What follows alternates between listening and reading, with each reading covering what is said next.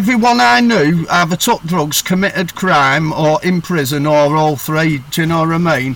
I didn't know anybody who'd like used drugs and stuff like that and committed crime and like were entrenched in it and had come out the other side and got clean. I didn't know anybody like that.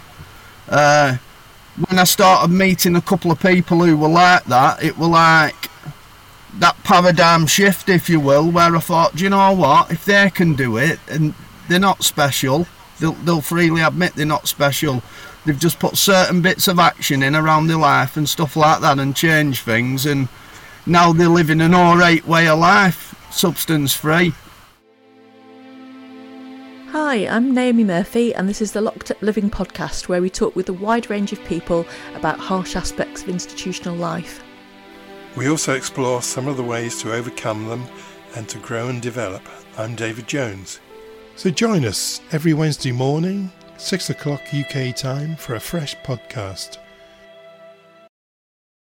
I met David Bayliff whilst visiting an approved premises hostel when he appeared and produced a bow, arrows and a target and proceeded to encourage people, including me, to have a go.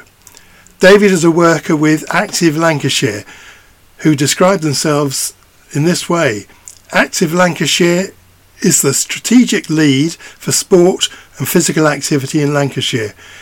We connect with like-minded local organisations and individuals to help bring about active lifestyles.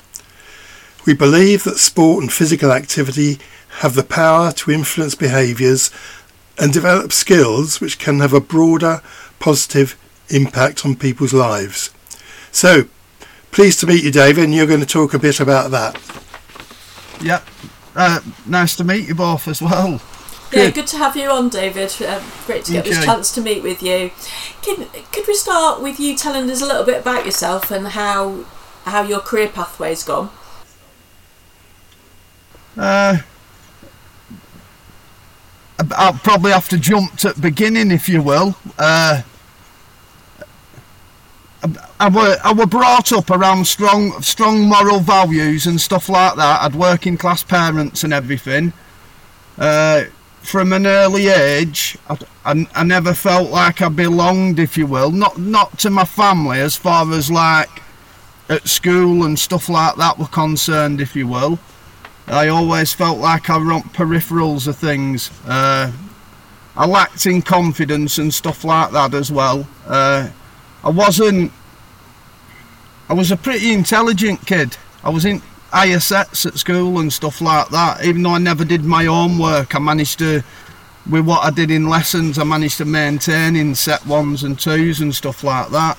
I got bullied a bit of some lads who were older than me, so I started knocking about in a different area which I knew they were fearful of, and that's when I got introduced to drugs, if you will. It started off cannabis and then it progressed over years till like 16-year-old. I had a fair lengthy criminal record. I was well known to police and stuff like that, and I started using heroin. So from age of like 17 up to age of 27, that 10-year period, I spent like 6.5 years of it behind bars, in and out for dishonesty offences and stuff like that, and like minor assaults. From age of 27 to age of 41, I managed to stay out of jail with skin of my teeth because I weren't as prolific when I was on bail, and I lowered the severity of my offences down as well. But I still had a drug habit. Even though I was being prescribed an heroin substitute, I was still using on top and stuff like that. I could get a few days cleaning, but I never knew how to like live life on life's terms and maintain that sobriety, if you will, and being clean from drugs and other substances. I got clean at age of 41. I'd been clean probably about 6 months or something like that, and I felt miserable. And I thought, I ain't got clean to get miserable. And a five-a-side session and a badminton session set up. And I started attending that, and that were put on by Challenge Through Sport initiative. So from when I was at school in my early days, and I was a really sporty kid, like in football team and stuff like that, till I started skiving and smoking weed and messed that up. It was like rediscovering my youth all over again, if you will, and it was like having a bit of fun in recovery. I was well tapped into fellowship as far as Narcotics Anonymous and AA is concerned and stuff like that, but that was like the fun element of my recovery. And I got asked to volunteer, so I started to volunteer, just taking a few registers of when people turned up to sessions and stuff. To cut a long story short, the support worker relapsed and didn't come back, so we ended up covering sessions, and this lady came over from the organisation who ran it, like the manager, if you will. And as soon as she turned up, I just said, I know your face. I said, did you used to go to Townley School? And she went, no, I'm a bit older than you. And I asked a few other things, and it was left at that. And she'd arranged to pick me up a few weeks later to go and sign all these proper forms and stuff, and DBS checks and everything. And as she were leaving, I just said, excuse me. And she turned round. I said, I just hope I haven't offended you in past. You know, like tried to pinch a car or something like that. And she picked me up 2 weeks later, and we were travelling down motorway to Leyland to head office, and she went, you still don't recognise me, do you? And I went, no. She went, fist half a dozen times I met you, I arrested you. And so, like, straight away I just apologised. I said, because I must have been either heavily under influence or really angry when you arrested me and stuff. And she went, putting it politely, you were horrible. And that's how I ended up doing what I do now with Active Lancashire and stuff. Trying to go on. I was just going to backtrack a bit. I was just wondering what was the, because it sounds like you battled with substances for quite a period of time. What was it? What helped you stay on that path a bit more when you were 41? Why do you think you were more successful at that point? I suppose it really got serious for me, if you will, as far as like everyone I knew either took drugs, committed crime, or in prison, or all three. Do you know what I mean? I didn't know anybody who'd like used drugs and stuff like that and committed crime and like were entrenched in it and had come out the other side and got clean. I didn't know anybody like that. When I started meeting a couple of people who were like that, it was like that paradigm shift, if you will, where I thought, do you know what, if they can do it and they're not special, they'll freely admit they're not special, they've just put certain bits of action in around their life and stuff like that and changed things, and now they're living an alright way of life, substance free. But one of the tipping points for me was at 39-year-old, I was 3 months shy of my 40th, and I went to doctors for a routine chest x-ray because I kept coming down with chest infections, which a lot of it were to do with smoking heroin and that on tinfoil, and crack pipes and that. But when I went, it was like, oh, you need to go up to hospital and get a chest x-ray and this and that. And I know from the results of my chest x-ray, they didn't mention it at the time, but there was that much shadowing on my right lung. They thought I had lung cancer. After going for a CT scan and a camera in there and all that lot, they ruled out TB and all other things and stuff like that. And they went, to be perfectly honest, we don't know what's done the damage. Something's been in, done the damage and left, but it's irreversible. So I had like scar tissue on my lung, that's what the big shadow were and stuff like that. And I thought things have just got to change. I managed to put the drugs down, but the only toy what I had left in my pram to play with, if you will, what I didn't think I had a problem with, was alcohol. And I ended up, if you're a kid and you've got one toy, you're going to play with it a lot. And I ended up drinking a lot, till it were like waking up in the morning, cans of Tennant Super and this. That went on for a few months, which eventually led me back to the heroin. I suppose smoking the heroin meant I didn't do any like sort of rattle, if you will, off the alcohol, because I'd got back into the drugs and tablets and stuff like that. I'd been discharged from services, but I was desperate to get back to like being clean off the substances, if you will. So I actually went out, bought some Subutex, got on them, stable, and weeded myself off them in space of about 5 weeks. But during that 5 weeks, I did something I'd never ever done before. I started taking on suggestion what other people were telling me, those who'd got clean, and I started going to groups. So I was going to groups at my local drug service, treatment service. I was going to anything and everything what I could tap into in community. If it were free, I tapped into it. If it were a craft group, and it were just a few people from recovery who went there, and it were a safe environment, and we'd have a brew and a natter, and I might be making some cards or something like that.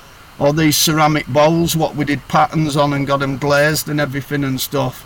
It was anything to get me out my own head, where I weren't sat at home in my own head on my own, if you will. And eventually, after like 3 months, I'd built a big, like a week of structure up, if you will, a regular week of structure where I could go out my house at 9 in the morning and not have to go back behind my door till about 10 o'clock, because I was going to like between 17 and 19 different groups and meetings a week. I wasn't on probation or anything like that. So it were all voluntary. I weren't being put with a sticker roll. Mm-hmm. So it sounds like there was the kind of like the shock of your health issues. It was a bit of a wake up call in terms of thinking about what really matters to you and causing a bit of a paradigm shift, as you said. And then also having all these structured things in place, so you had some routine that was within your control rather than stuff that was imposed on you. That's brilliant, and I think that must be quite an inspirational story for other people to encounter, because it was striking that you said, until around that age you hadn't really met people who'd been entrenched in that kind of world and come out of it, so it's hard to see those possibilities. Yeah. And I go on. No, I was going to say, like, one of my key workers who I ended up with, like, when I'd got off the substances where I ended up drinking every day and stuff, the key worker I had at the time, it were a lady who I'd used with back in the day and stuff like that, even committed crime where you got clean and stuff. So it weren't just someone who'd, like, got the t-shirt and the video and done it and stuff. It was someone who I physically knocked about with back in active addiction and stuff like that. I imagine that could have been quite a powerful experience. Yeah, it was. Well, it's like, I know it's in literature, strength and hope and stuff like that, a message of strength and hope when it comes to fellowship and stuff, but that's exactly what that was. And you're now involved with Active Lancashire. Can you say a little bit about what the organisation does and what your role is? Yeah, so we're Lancashire wide. So we've got the east, central and north side. So we're as high up as like Lancaster and Morecambe and Fleetwood, Blackpool, and then coming across central, so you've got like Preston, Leyland and Chorley, down to east, so you've got like Blackburn, Accrington, Burnley and Pendle and stuff. We're all scattered about. And Active Lancashire is all about getting people active, getting better active lifestyles, promoting positive behaviour change. But a branch from that, if you will, so it's like a project within, it's like a little project, an organisation within an organisation, if you will. You've got CSI, which is Challenge Through Sport Initiative, and that's where I've always worked on and been linked into, right from a participant, went through the volunteer pathway up until where I were working part-time, and then my hours gradually got extended until eventually I was working full-time, and I have been for a few years now. And it's all about getting people active, building that trust and rapport around activities and trying to promote some positive behaviour change. So there's also a lot of signposting what's involved as far as linking and bridging people into other services and stuff. Like some lads who've come football sessions, the only constant bridge, if you will, what they've had to other services has been turning up to that weekly football session and playing football. So from that, it's trying to link them into drug treatment services if they're not linked into them. It's not all about substance misuse, but all the people who come to our sessions, it's either substance misuse background, offending behaviour, so they're either already entrenched in criminal justice system or they're on peripherals of it, if you will. And then you've got like the mental health side of it as well, and like coming off back of COVID, you've got the social isolation issue as well. And how do you get referrals? How do people find their way into your service? Depending which project it is, which they all interlink with Challenge Through Sport initiative anyhow, but say for instance we've got a United Together project where we have a direct referral pathway from probation and stuff like that, and that's where we're linked into football clubs across Lancashire as well. So we have 7 football clubs on board with that, with United Together, and the ultimate aim is to try and get them linked into their existing community projects and stuff like that, what they have going on, within reason, if it can be done, as far as like risk management's concerned and stuff, because of some people's offences and that. There's certain things what they can't be linked into, but we can still support them one-to-one and stuff like that, and find other avenues where we can get them linked in for that extra support, if you will, around their like personal needs and stuff. Do you think, having lived experience, do you think that's made a difference in terms of making the service easier to access for some groups? Because they're quite challenging groups often, aren't they, that where people don't trust authority figures and service providers, and yet it sounds like you're managing to work successfully with them. The beauty of that is as well, like you said, there is a lot of mistrust around it. I was one of those people where I had a mindset when it came to authority, so anything to do with criminal justice system, whether it be police, probation, magistrates, Crown Court judges, whatever, prison officers, they were all part of that same corrupt pot, if you will. But doing the job role what I've been doing, even job centre workers and stuff like that, like job coaches and that, but doing the job role what I do now, I get to see those people on a totally different level. Like for instance, we put some mental health training on for job coaches at the different job centres, and they were on it for like 2-3 days, and they said, look Dave, come in and just talk to them how it is like coming through that system, if you will. So I let them know how I'd been made to feel and how I felt, and like how my mindsets was as well when I were having to come in and sign on and stuff like that. And it were an eye-opener for them, but it were also a massive eye-opener for me, because I got to see that, do you know what, these people are just human beings. Their hands are bound by red tape at times, but as long as you're not peeing in the pocket and you're working with them, they can work with you. They're not out to shaft you and stuff. And it was same with United Together.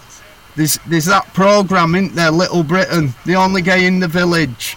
And I felt like the only criminal in the village when I had to go into these probation officers and start mixing with these probation officers and trying to like get referrals out of them and stuff like that. I had them up there on a pedestal as all academics and stuff like that, and it wasn't the case. It was in some cases, but as far as human beings, they're just people like ourselves who have the same issues going on in their life, and when you get talking to them and that, it's like last thing they want to do is breach someone. Far too much paperwork involved for a kick-off. So then when I'm trying to engage these different groups and cohorts of people into activities and stuff and the projects, it's like I can challenge those mindsets. I've been there and have my own mindsets challenged and flipped on its head, do you know what I mean? And I think in some instances, I can challenge people a bit stronger than what somebody who hadn't been through that past, if you will, can do and get away with.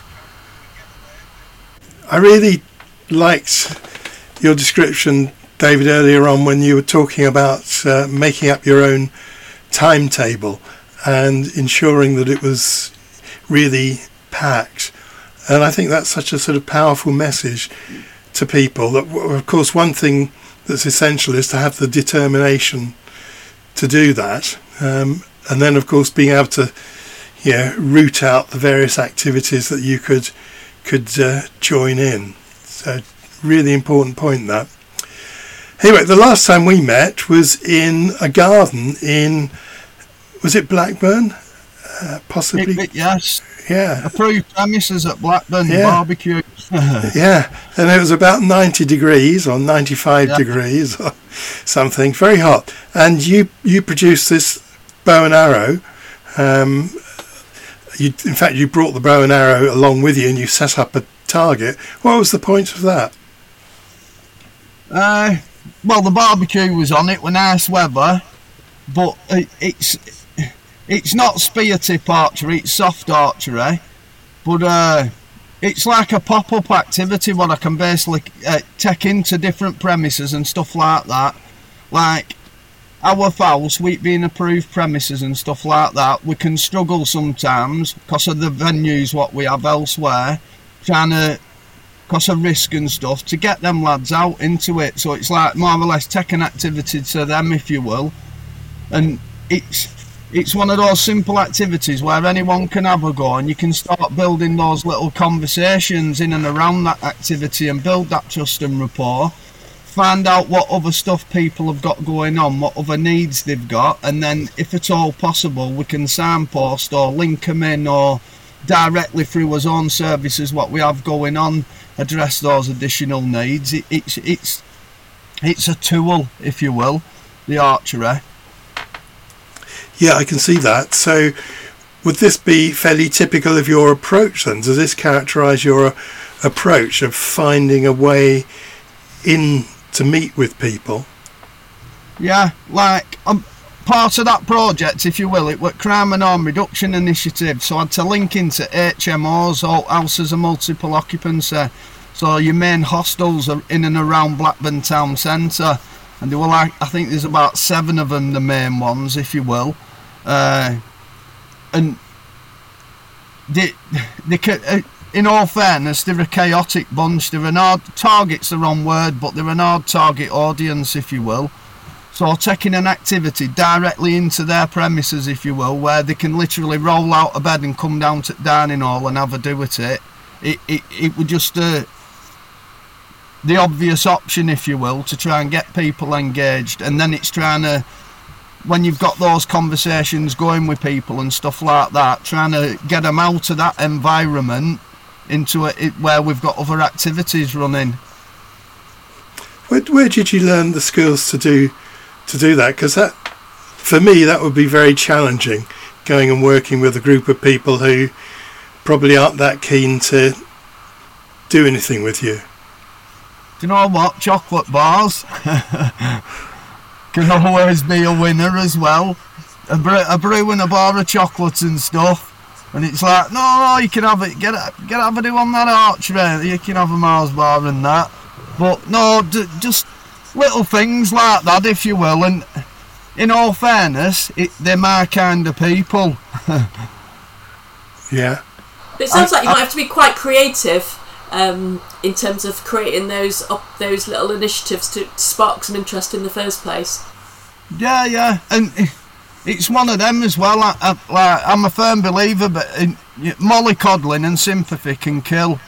You get empathy off me all day long, but when it comes to like taking a bit of responsibility for your circumstances you find yourself in, and making a few little changes, putting a bit of action in and stuff like that, and how you can change things and that.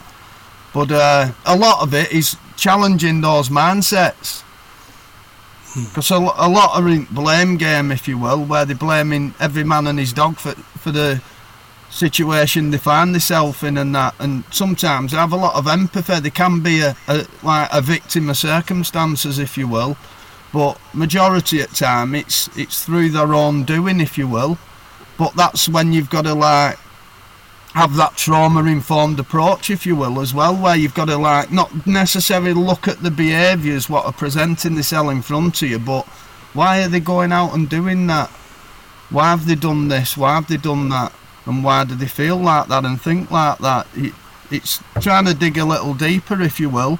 But you can only do that once you've built that initial trust and rapport with people, and then over the space of time, weeks, sometimes months, they'll end up opening up.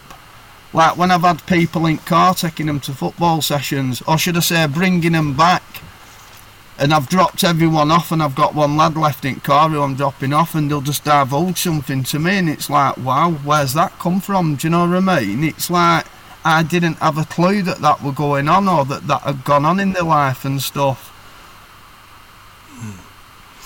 So you mentioned a few moments ago that these were your kind of people, and I remember earlier you'd commented that you'd listened to the Ray Bishop podcast and identified with quite a lot of that. So what does that mean to be your kind of people? I don't what was someone on about other day? Oh, like somebody who I were talking to, like they're not part of my nucleus family, if you will. They're like a second cousin, and the services they're working and around, it's people who are mentally handicapped, so it's like adults and stuff like that. And I said, do you know something? I said, I'd really struggle with that, working with those people. And it's nothing against those people or anything like that, I don't mean that. What I was getting at is I will feel like a fish out of water. Whereas I said, you put me in a room full of murderers and convicted criminals and stuff like that, and I'm at ease. I'm okay with that. Do you know what I mean? I don't know. It's just. Yeah. Okay. So you feel comfortable with that kind of, in that kind of environment, with that kind of group of people. Yeah, I can understand that. So do you think doing this sort of work has helped you with your own personal life? It's helped me with my personal development, if you will, and stuff like that. Because there's had to be certain things I've had to do to get to the stage of where I'm at. But yeah, challenging those mindsets, what I had and stuff like that. Like, who'd have thought it, even police officers are human beings, do you know what I mean? Because you get good and bad in every job. Do you know, it don't matter what the job is and stuff like that. But like, we've organised a football tournament over here at Blackburn where we got the police to put a team in. And that all that stemmed from a lad from one at HMOs, one at hostels, had gone up to accident and emergency. He'd got in a state, kicking off around his meds to do his mental health and stuff like that. It could have really gone sideways how it were going. But one of workers from that HMO turned up there, got talking to this police officer, and it got diffused and stuff like that, and it was sorted. And he were pretty impressed on how they dealt with it, this staff member from this HMO, and it were like, why don't we have a game of football against each other, you know, to break down some barriers and smash some of that stigma. It snowballed, so we ended up with Blackburn Council putting a team in, Public Health England put a team in, police put a team in, a few at different HMOs did, the local rehab over here did, and it were a success. So what do you see as being the future for you then, David? Do you know what? I'd love to get into prison, but they keep knocking me back on clearance. I should have been there every day this week, you know, in Preston Prison, and they've knocked me back again on clearance. I haven't, on 28th of February coming, I'll have been out of prison 22 years. I haven't been nowhere near a courtroom for like 12 years and stuff, and it's like, come on. When do you prove that people do get second chances and that? We're trying to sell this idea that everyone deserves a second chance and this and that. It's like, you're not even letting us go in there and do the job role, what we're being paid to do as well. Do you know what I mean? I don't want a key to be walking round on landings. I just want to be able to go in on education block and do this thing with these 10 lads who've been selected and stuff to do this week-long course. What's it like having to cope with that? Because, like you say, you've spent all this time transforming your life and becoming someone who's law-abiding, but then you're still being treated like the person you were over 12 years ago. What's that like? At this present time, yeah, because I only found out Friday that I'd been knocked back again to be going in all this week after a right long process where vetting had knocked me back after and asking for all additional information, this and that, and I'd sent it, and in back of my head I had that good idea they were going to knock me back. But anyhow, it were a different governor as well this time. So when they've knocked me back, the governor said, no, I want this sorting. So the additional paperwork was sent in, what were meant to go from one desk to another to this governor's desk. There's been some mad delay in it, not landing on his desk for him to okay it. So it's too late to sort it now for this one. But it's like, my mindset is, has it been purposely delayed? And it's like, I'm a bit fed up of my expectations getting built up, my hopes getting built up and stuff like that, and then just getting them crushed again. And it's like, do you know what? It is like a shitty system, if you will. Do you know what I mean? Where it's not true. You don't always get a second chance and stuff. But that's only because it's last couple of days where I'm getting my head round it. But yeah, it's like a sucker punch, if you will. I think that's a natural human response to that kind of circumstances. Like you say, the whole system is supposed to be about helping people transform their lives and give them a second chance. But actually, if something's still being held against you, it's natural that you're hurt and annoyed about that. And I think I could help make a difference on that thing, what we do. Do you know what I mean? Yeah, I'm sure that's correct, and that's what's so frustrating, really, because there are quite a number of good people like yourself who do excellent work within prisons, but who really struggle getting in to do it. I got in. It's like a few years ago when we were doing the first one before COVID came along. And I went in on a visitor's pass, and we went in on landing and stuff. On the wing I used to be locked up in and stuff, and up into chapel where we did this original forum when it was starting up a pilot, the United Together project. And we spoke to like 20 lads on this group. There were a few of us in there. Not a problem. And then I put in for like full clearance and stuff like that, and it's like, no, you can't have it, and you can't have a visitor's pass to come in now either. Which I found a bit like, it was a bit soul destroying at time. And then so like a few years later to get like pushed to put in for that clearance again and just get knocked back. But what I will say is, yeah, even though I'd been out at the time about 18 years or something, when I went back in that prison, it was the same taste and oppressive smell and atmosphere, if you will. Nothing had changed whatsoever in that regard. Yeah, I think we both know what you mean by that, David. Yeah. So, I mean, disappointment is often a feature of the criminal justice system, and you work with a very challenging group of people who sometimes don't convey a great sense of hopefulness. How do you keep yourself cheerful and buoyant? Some of these lads, like who turn up to sessions, like the football sessions I'm on about now, because it's predominantly lads who come to them and stuff. It's like, obviously, there's a lot of knockbacks, if you will, when you see people and struggling and relapses and stuff like that. But the ones you do see, that positive behaviour change around and stuff like that, and the different things what they end up taking part in, and you can see that personal development going on and stuff.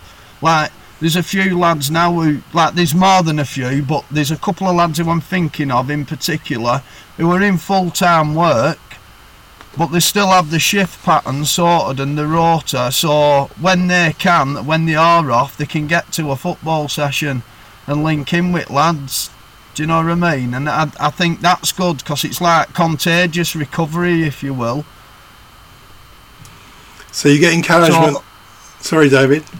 So that the buzz and the kick I get out of seeing people like that and stuff, and they still have that.